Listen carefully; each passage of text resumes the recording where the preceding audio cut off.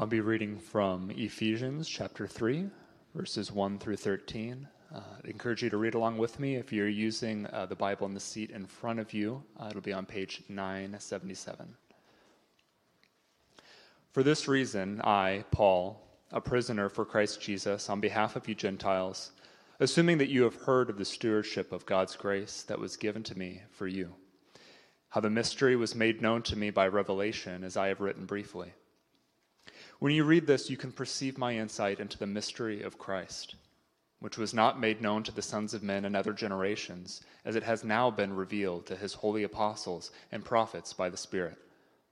The mystery is that the Gentiles are fellow heirs, members of the same body, and partakers of the promise in Christ Jesus through the gospel.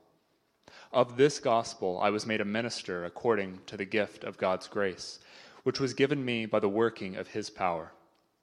To me, though I am the very least of all the saints, this grace was given, to preach to the Gentiles the unsearchable riches of Christ, and to bring to light for everyone what is the plan of the mystery hidden for ages in God, who created all things, so that through the church the manifold wisdom of God might now be made known to the rulers and authorities in the heavenly places.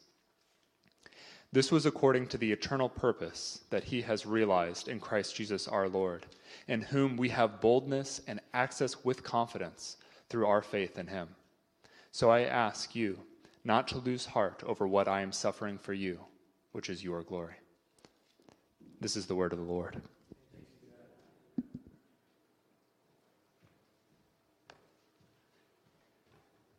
Thank you, Austin. Appreciate you reading that text for us. I do encourage you to have your copy or a copy of God's Word open to Ephesians 3. We are going to be looking at this text and then maybe some others as well. I'd appreciate your prayers. This evening I will be up in Plover, Wisconsin, speaking at a conference, Church History. I have a session tonight and a session tomorrow that I'm doing.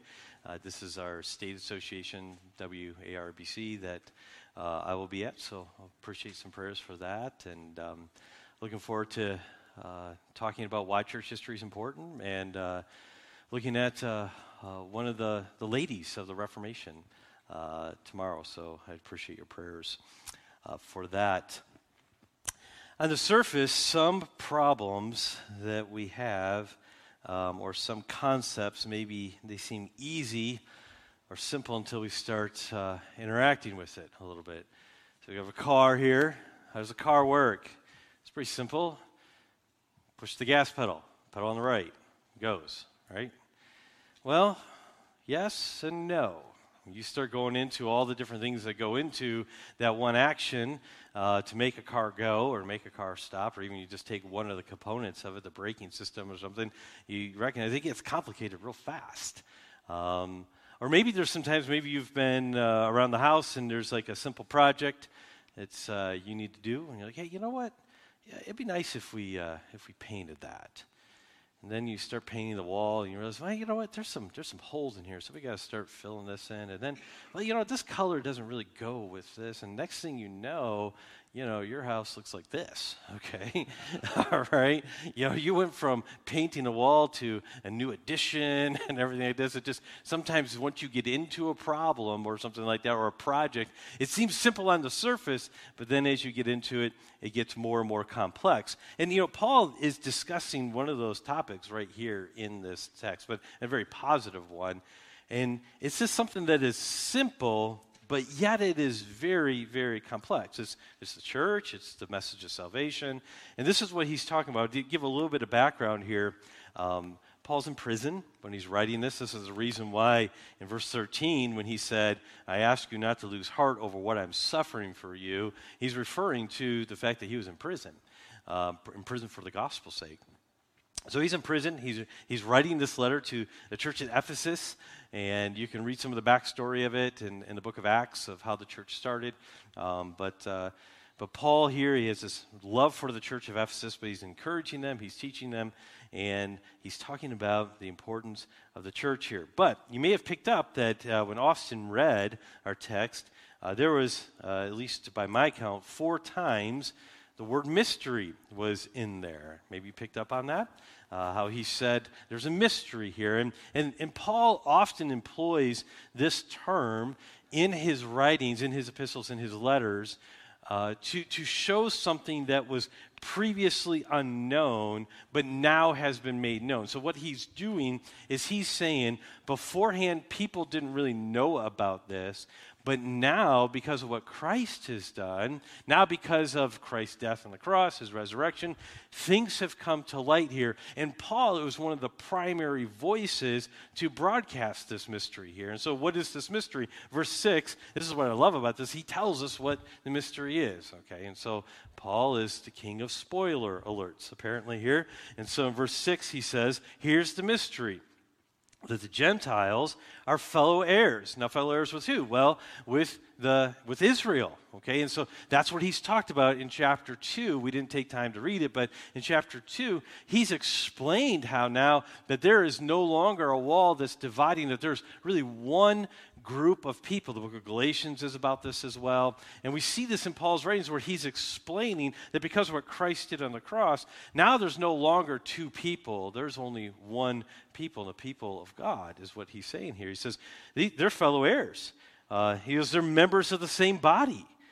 They're partakers of the promise in Christ Jesus. And so he's saying here, listen, for those of you who think that God was only going to work a plan with a certain group of people, now what he's done, there's a new covenant here. And this new covenant here is about all people. The Gentiles, that's basically anyone who wasn't of Israel, the Gentiles, they are now able to be part of this covenantal family as well. So it's a beautiful thing. Before it was a mystery, but now it's being made known, and Paul's explains this mystery. And so what Paul's job is in verse 8 and 9, as you can see in the text here, he says, to me, though I am the very least of all saints, this grace was given to do what? To preach to the Gentiles the unsearchable riches of Christ. And so his job is to preach. And then verse 9, he talks about to bring to light for everyone that is to plan the mystery hidden. So he says, here's my job. My job is to preach to this group of people called the Gentiles. My job is then to bring this light. This is why I'm writing this, so everyone would see here is what God is doing here. And he says, for what purpose? And this is all introduction to what we're going to really talk about today. He says this for the purpose. He says, so that, I'm in verse 10, so that through the church, the manifold wisdom of God might be now be made known to the rulers and authorities in heavenly places. And so, there's a cosmic audience here. When he talks about the rulers and authorities in the heavenly places, he has angelic host in mind. He says, really, in the entirety of all creation is going to be on display. God's wisdom is going to be on display. And how so? Primarily through the church. Our series that we're going through is about recovering relationships. And we've talked about friends, we've talked about marriage, we've talked about parenting, we've talked about work relationships and mentoring. And we're culminating, because we're ending this series, and we're going to start a new series next week. We're starting this new series, we're ending this series here with talking about the church here, because this is what we need to recover the relationship with the most, and that is understanding the purpose of the church, understanding why we're here. And so, how is the church really exhibit A, or the chief illustration to all of creation concerning the wisdom of God? That's what we're going to look at here in just a few minutes. And remember, when Peter wrote, he said this idea of salvation, this idea of what Jesus has accomplished, angels desire to look into. Do you remember that in 1 Peter 1?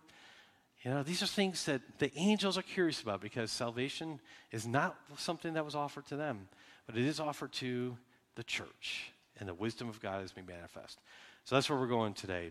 I mentioned a minute ago that we're going to be starting a new series next week, and it's on Lamentations. Now, I sent my weekly email out really late last night and just sent it out, and my wife quickly informed me that my new sermon series next week is going to be on laminating, okay?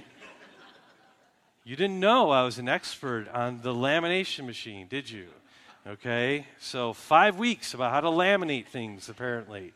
No, that was a typo. Lamentations. Let's pray. Father, we're going to dive into this series or this sermon here now, and we dare not really spend much time reading your word and talking about it unless we've asked you for guidance. We've sung songs to you in this service already. We've read the word, and it's been a wonderful time so far. And now I have the honor, I have the privilege, I have the joy of standing here and teaching from this text. God, I pray that I would do so in a way that is faithful to the text of Scripture and that would be honoring to you and that would be helpful for all of us who are gathered here today. And so thank you for the work that you've done in my heart as I've been preparing for this about how wonderful this is, but I pray that we would have a renewed sense of awe of you and your wisdom as a result of spending time together today. It's in Christ's name I do pray. Amen. So how is the church Exhibit A, or the chief illustration of all of creation concerning the wisdom of God? I'm going to break this up into three main points. First is this: God's wisdom is on display because there's a salvation plan that is even remotely possible. He came up with a plan that is actually something that could work, okay? And you think this is one of those things where on the surface you're like, well, of course. It's pretty simple. Actually, when we start to look at the problem that sin created, it's actually much more complex than we think. Let me explain to you. See, Paul's main point here is that salvation is possible in Christ, even to those to whom people thought it would not be possible, i.e. the Gentiles. And so what Paul is saying here is he's saying, listen, they're part of this. There's fellow heirs. This is the mystery that I'm proclaiming to you, and this is what the angels, they're going to see. This is going to be Exhibit A of God's wisdom that's on display here, because salvation is for people that even some who thought wasn't possible. I remember talking to someone once who said, and I've had this conversation with more than one person over the years, who basically said, God, I can't be a Christian. God can't save me. I've sinned too much, or I'm not worthy, or some type of thought along that line. There are people that maybe there's someone who's gathered here today, or someone who's watching online that says, I wish that I could have forgiveness. I wish that I could have salvation, but I can't. It's just not for me, or it's not available to me. And my friend, this text here contradicts that feeling that you have. Your feeling may be real, but it's just not true, okay? I'll affirm the feeling, but I won't affirm the veracity of it. And here we have what Paul is saying, that this is the mystery that's now being known, is that there's salvation to people whom the other people thought was not possible. And here's the idea. When we think about something like the idea of salvation, I think that we get very common with it, and we lose the awe of it. And my hope is that if I spend a few minutes talking about it now, we'll recapture some of that awe. When we become very familiar with something, we tend to lose the wonder of it. I remember my parents first describing long-distance phone calls to me. My uncle would call from Florida, and they would say, Jeremy, he wants to say hi. Be real quick because it's long distance. Remember that? Some of you remember that, okay? Spend 20 minutes saying I miss you and spend only $3.84. I remember when I went to college, I looked around for phone cards, for long distance cards, so I could call home, and then it was, 10 cents a minute long distance. You remember these? Remember these deals? The wonder of long distance communication. How is it that I could be literally on one side of the world and talk to someone else on the other side of the world and have almost no lag in the conversation? How is that possible? How is it possible that I can drive down the road and have a phone conversation with a hands-free unit, of course, and have a phone conversation with someone in real time while I'm driving and then they're driving? How is that possible? I remember watching the Jetsons when I was a kid and just thinking, this is amazing, and I'm living in it right now. The kids that are growing up today, they have no idea, right? The youngest kids, they've only known iPhones and things. They have no idea the wonder of this. This is amazing to me. And I remember being blown away by wireless printing. You mean I can sit on my couch and print something in the other room without having a 65-foot cord? How is this possible?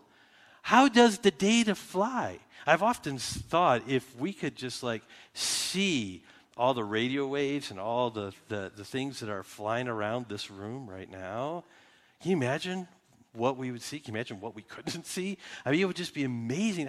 How is this possible? A couple more.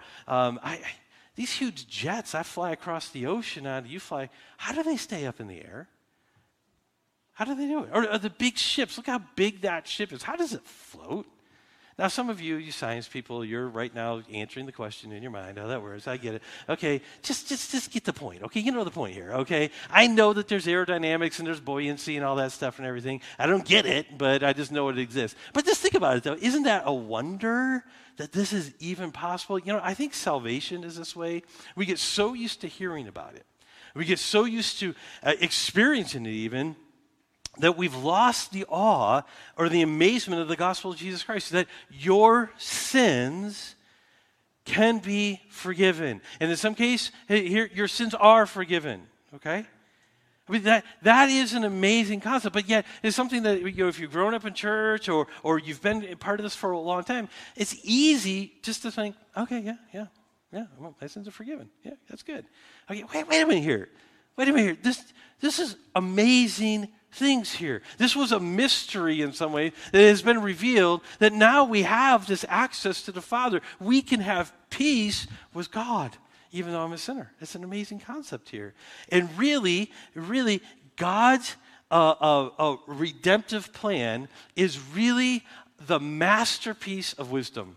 Okay? That's what Paul's point is here. He says here, that through the church, the manifold, in verse 10, the manifold wisdom of God might now be made known to the rulers and authorities in heavenly places. This is actually, the fact that we can have salvation is a masterful piece of wisdom that is on display for us. And it's primarily on display in the church here. And so you get to be part of this. This is an amazing thing. Let me walk through this a little bit here. First of all, God had promised, this is why it's so amazing, God had promised back in Genesis, he says that they would die if they ate of the forbidden fruit. Maybe you remember that story, right? And so it says, don't eat of the fruit. You can eat of anything, just this one thing, don't eat of it. And the day that you eat of it, you will surely die. When were they supposed to die? In the day that they ate of it, okay? That was it. That was the plan. You don't eat. You live, and we have a great fellowship, this great creation, and this wonderful paradise that I've created, but you eat of that one thing, and then it's all lost, you die. That was the deal. And they ate. But did they die that day? No. So wait a minute here. God, is he not keeping his word? How is it that God, a holy God, could deal with this problem? It's not something that he could just say, okay, let's try again here. Because there's some things, as we will see in a minute here, God had to punish the sin or his trustworthiness would be compromised. Okay? He had to deal with this because he cannot lie. It says in Titus chapter 1, it says God cannot lie. So if God said that they would die, that the punishment of this sin was death, but yet that isn't enacted, then he's lying. So how is it that we can have this salvation that's possible to us, and yet God is not a liar, and that we can still trust him? Well, what makes this even harder is that it's very clear in the Scriptures that humanity cannot earn salvation. It's impossible.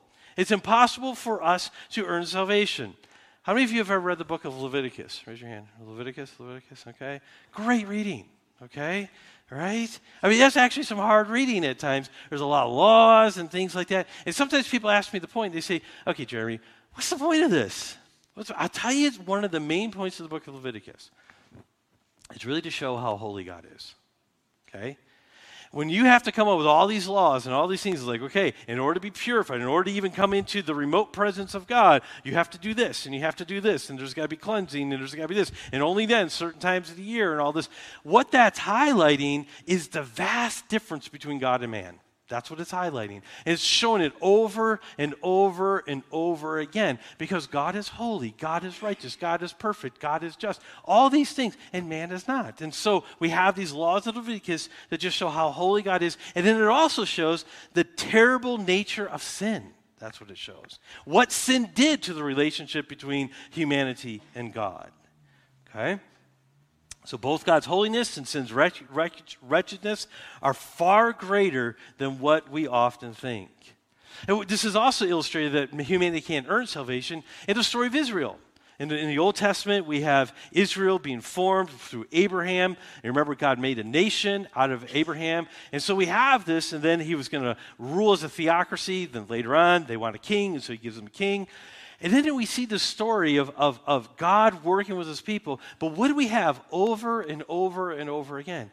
We have Israel failing, repenting, being restored, failing, repenting, being restored, failing. I mean, it's over and over again. We have prophets that are out there just begging them to return and to come back. We have this over and over again. Everyone ever read the book of Judges? The book of Judges? Okay, put your hands down. Judges is a hard book to read. There's some stories in there that they talk about some things that they don't make it on in the kids' Sunday school curriculum, okay? All right? There's some things in there that's like, wait a minute here. This is in the Bible? Why is this in the Bible? I'll tell you why it's in the Bible. Because what it's doing is it's showing this march downward and downward and downward that the people of God kept doing. They would get a good judge, a good ruler, they'd do okay, and then they would fall away. They'd get a bad one, you do it back and forth, and it would just go worse and worse and worse until, here's what happened, they got so bad that you couldn't distinguish them from the neighboring heathen countries. That's the point of Judges. Sin will just keep taking you and taking you and taking you, and it causes this terrible effect on you. And it shows that humans by themselves cannot earn their way to salvation. It's impossible. It's impossible. So here's this redemptive plan that's on prayer. Okay, so man is saved. That's great. That's awesome. We have forgiveness of sins. That's wonderful. But let's think about how complex of a problem this is. God has to, he's promised that something would happen. Humanity can't do it on their own. And then thirdly, God's attributes cannot contradict each other. I've already alluded to this a little bit here. So how can God be both loving but also hate sin at the same time? How can God be both merciful but maintain his justice? Because if he's just merciful in the fact that he just says, okay, we're just going to pretend that this doesn't happen. I was golfing with a friend recently. It was a guy who read scripture, Paul. We went out golfing. Par 3 course because that's all I can handle. Okay? Went out there and we get to a hole that for some reason I can never aim at the right flag. And so we get there, and he's like, let's try this again. And so I hit the ball, and it was the worst shot that I've ever hit in my life. I think it went 3 yards, a whole 3 yards. And Paul, very gracious, stifling a smile, a laugh, said, we'll give you a mulligan, okay? How grateful. Yeah, so great, So that's what he did. So I did it over again. What is that? It's like, well, let's try it again. Well, God can't do that with us. He can't just pretend that the sin didn't happen because sin has an effect. Sin has a terrible effect. So God can't just pretend, okay, this didn't happen. God's both merciful. How can he be both merciful and just? How can God be forgiving but also holy at the same time? How can he say, okay, we're not going to deal with this, but yet he maintains his holiness? Don't you see there's a problem here? This problem is much more complex than we might think. Because if God just says, let's just pretend this didn't happen, well, now we have other parts of his attributes that demand to be satisfied, that demand to be, namely his justice and his holiness, his trustworthiness, his word, the fact that he doesn't lie. How does all that maintain, but yet we can still have forgiveness of sins? How is this possible? So there really had to be a substitute. So here's the masterful wisdom of God on display that is in the Exhibit A, is in the church, of that man can be saved, but it had to be not by himself. Punishment had to be done, and it had to be done in such a way that God's attributes aren't compromised, but it couldn't be something that human could do on their own because there's just inability, and sin had such a terrible effect on it. So it had to be a substitute. So okay, there we go. There's the answer. Simple. But yet, wait a minute here. Even in this scenario, there's complexities to this. This substitute had to be a human. Okay? Had to be human because it was a human who sinned. So God couldn't send an angel, right? God couldn't create someone else or some other being. It had to be a human. Okay? Now, but the problem is that this human substitute had to be sinless.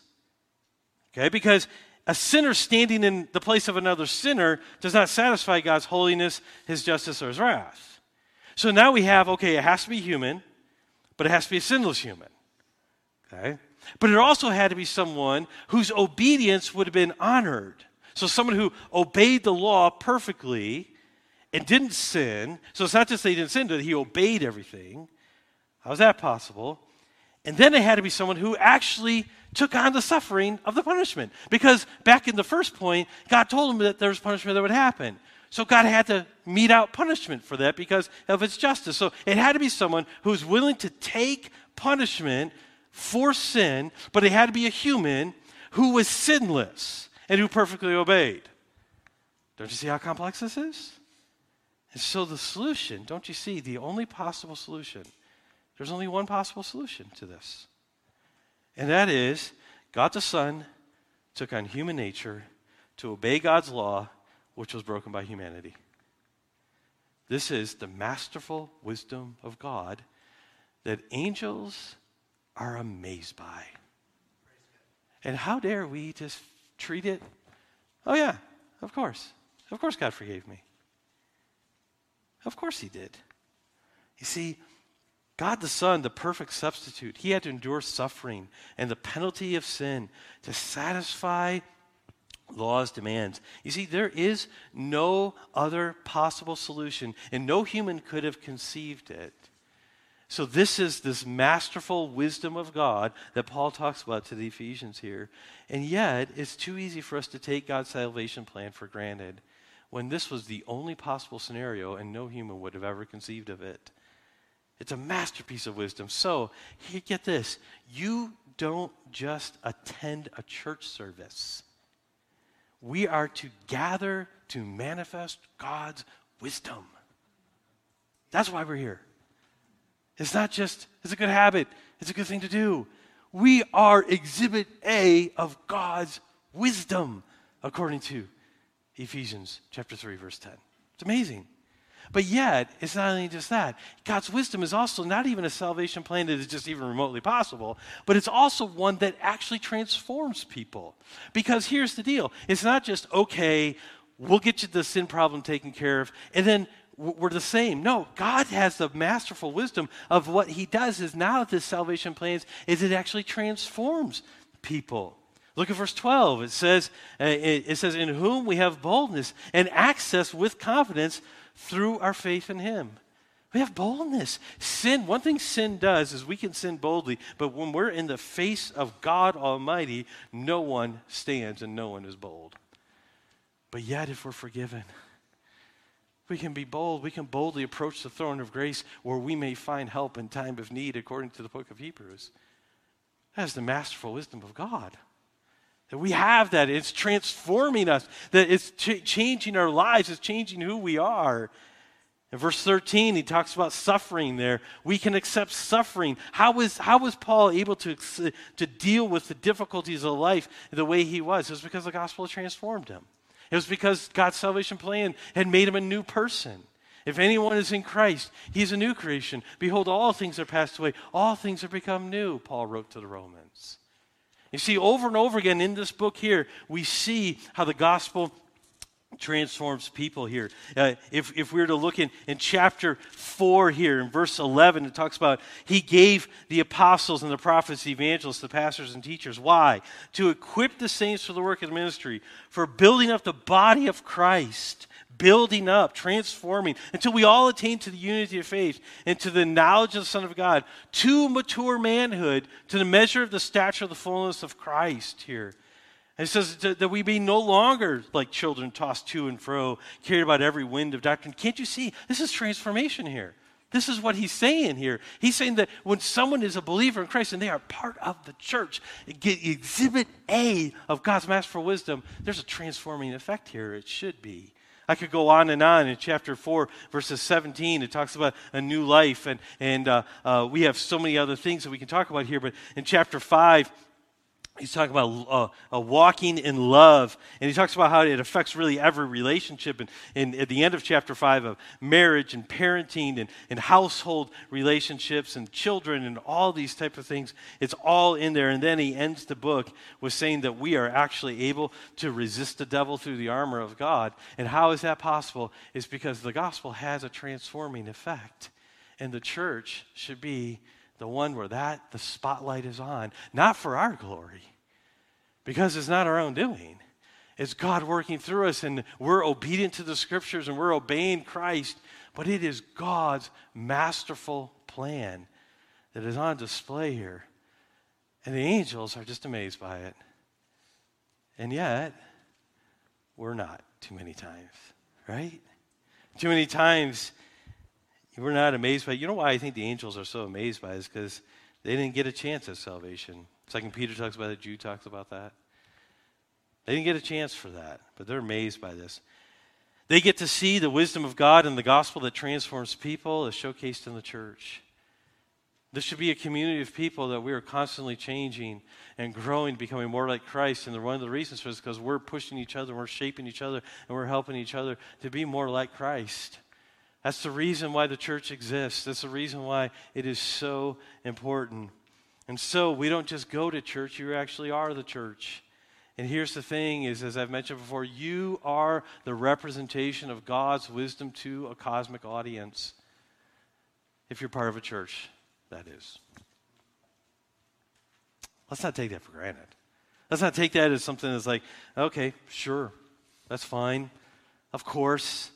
Or I don't know if that's a priority this week. When we gather, this is something to a cosmic audience where people say, where the angels are amazed at God's incredible wisdom. And there's one other point here, is this.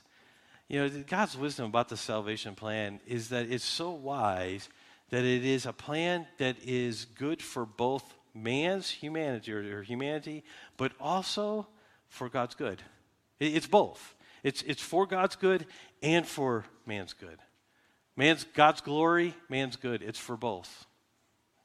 One's not sacrificed for the other. God doesn't have to sacrifice because of his extraordinarily wise plan here. This mystery that was revealed by the Apostle Paul here because of what Christ did here, it says that this is not something that where God has to sacrifice his glory for man's good, or man's good doesn't have to be sacrificed because of God's glory.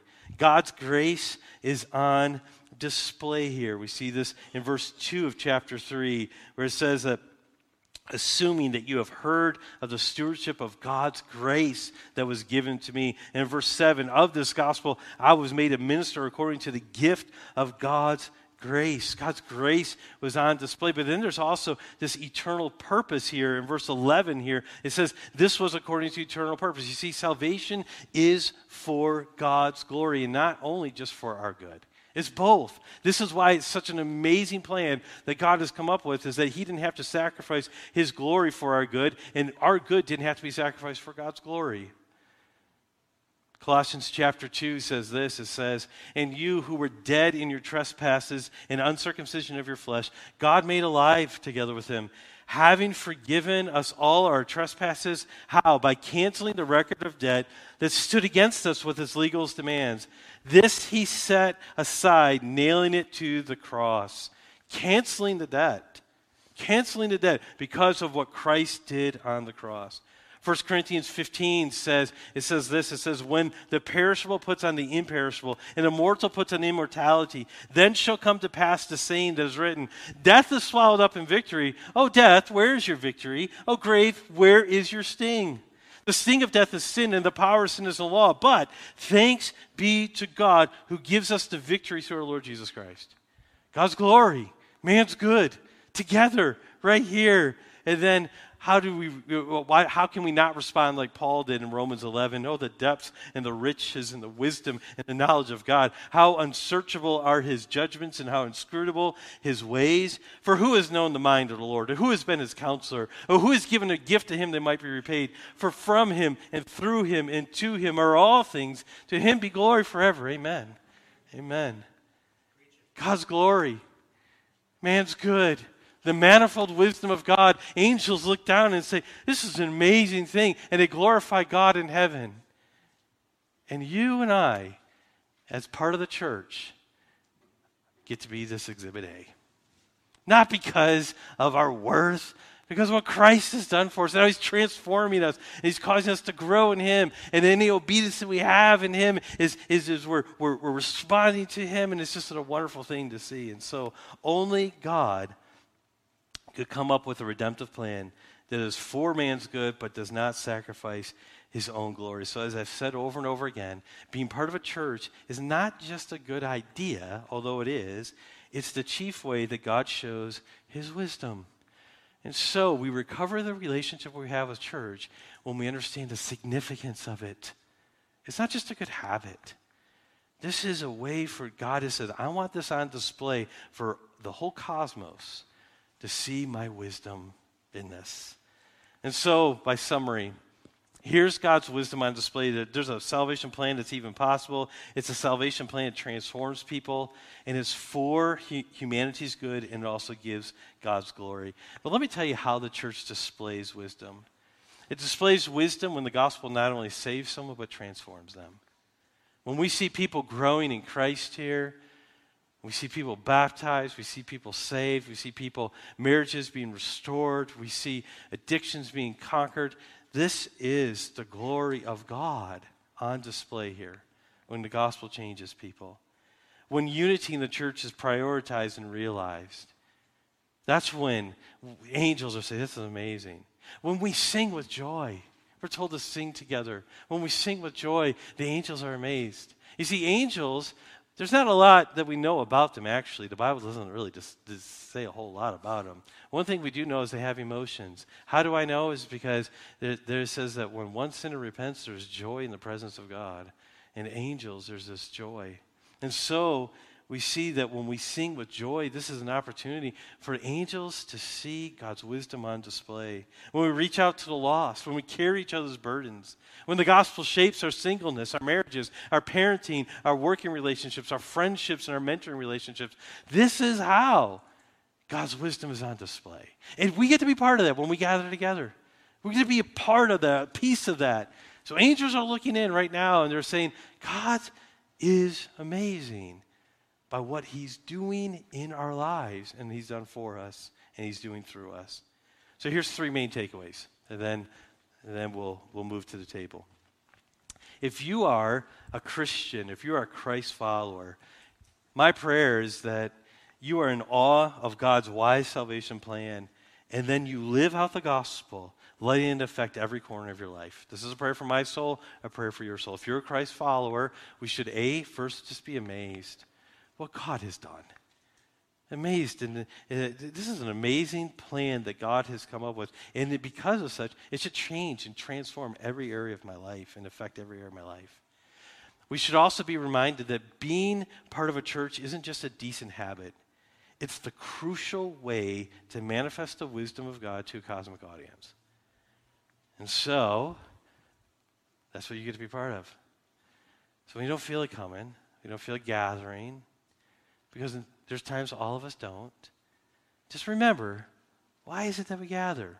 In part, there's other reasons, but in part, it's to manifest, or to display the incredible wisdom of God and give him glory by gathering together, by singing, sharing each other's burdens, being together. It's an amazing thing. So you don't have to write a book, okay? You just have to let the gospel shape your marriage, okay? You don't have to advance in your company to a certain level. Just let the gospel affect your work ethic. You don't have to be a world-recognized musician. Just let the gospel so fill your soul that you can't help but sing when we gather together. You don't have to have advanced degrees. Just love God with all your heart, with all your soul, with all your mind, and love your neighbors yourself. You don't have to be admired by thousands. Just care for your brothers and sisters in Christ. This is how we show the wonderful wisdom of God to a cosmic audience. And then there's one other takeaway here. If you're not a Christ follower, today's the day. Okay? The Bible says, behold, now is the accepted time. Today is the day of salvation. And so if you're someone here, you said, I don't think I have that salvation that you're talking about here, I've got great news for you. You can. You can. The Bible makes it very clear. He says, listen, if we confess with our mouths the Lord Jesus and believe in our heart that God has raised him from the dead, thou shalt be saved. That's what the Bible says. So we confess with our mouth. The word there means to say the same thing as. So we agree with God about our sin. We agree with God about who Jesus is. We agree with God about that he's the only way for salvation. Okay? We agree with God. We confess with our mouth. And that's a continual thing that we keep doing. Okay? We're going to continually confess at the table. But we do so. Often the first time that people do it publicly is in the waters of baptism. Baptism doesn't save people, but it's a public testimony of that. Okay? And that we confess with our mouth the Lord Jesus, that God hath raised him from the dead, we shall be saved. Believe in our heart, okay? We confess our sins. The Bible says confess our sins. If you confess your sins, he is faithful and just to forgive us our sins and to cleanse us from all unrighteousness. And so if you're here today and you say, I don't know if I know that plan of salvation. I don't know if I have my sins forgiven. The Bible makes it very clear. Repent of your sins. Tell God, I know my sin has affected me. I know that there's consequences to it. I want to be saved from that. I need your forgiveness. And I know that you're the only way. Please save me and just change my life. The Bible says, if you believe that, if you pray that, you've become a child of God. Today's the day of salvation. So if you're here today and you don't know, you can pray right now silently to the Lord in your seat. If you want to talk to me or someone afterwards, we would love to talk to you about it more. But these are the three main takeaways. That we get to be part of a church.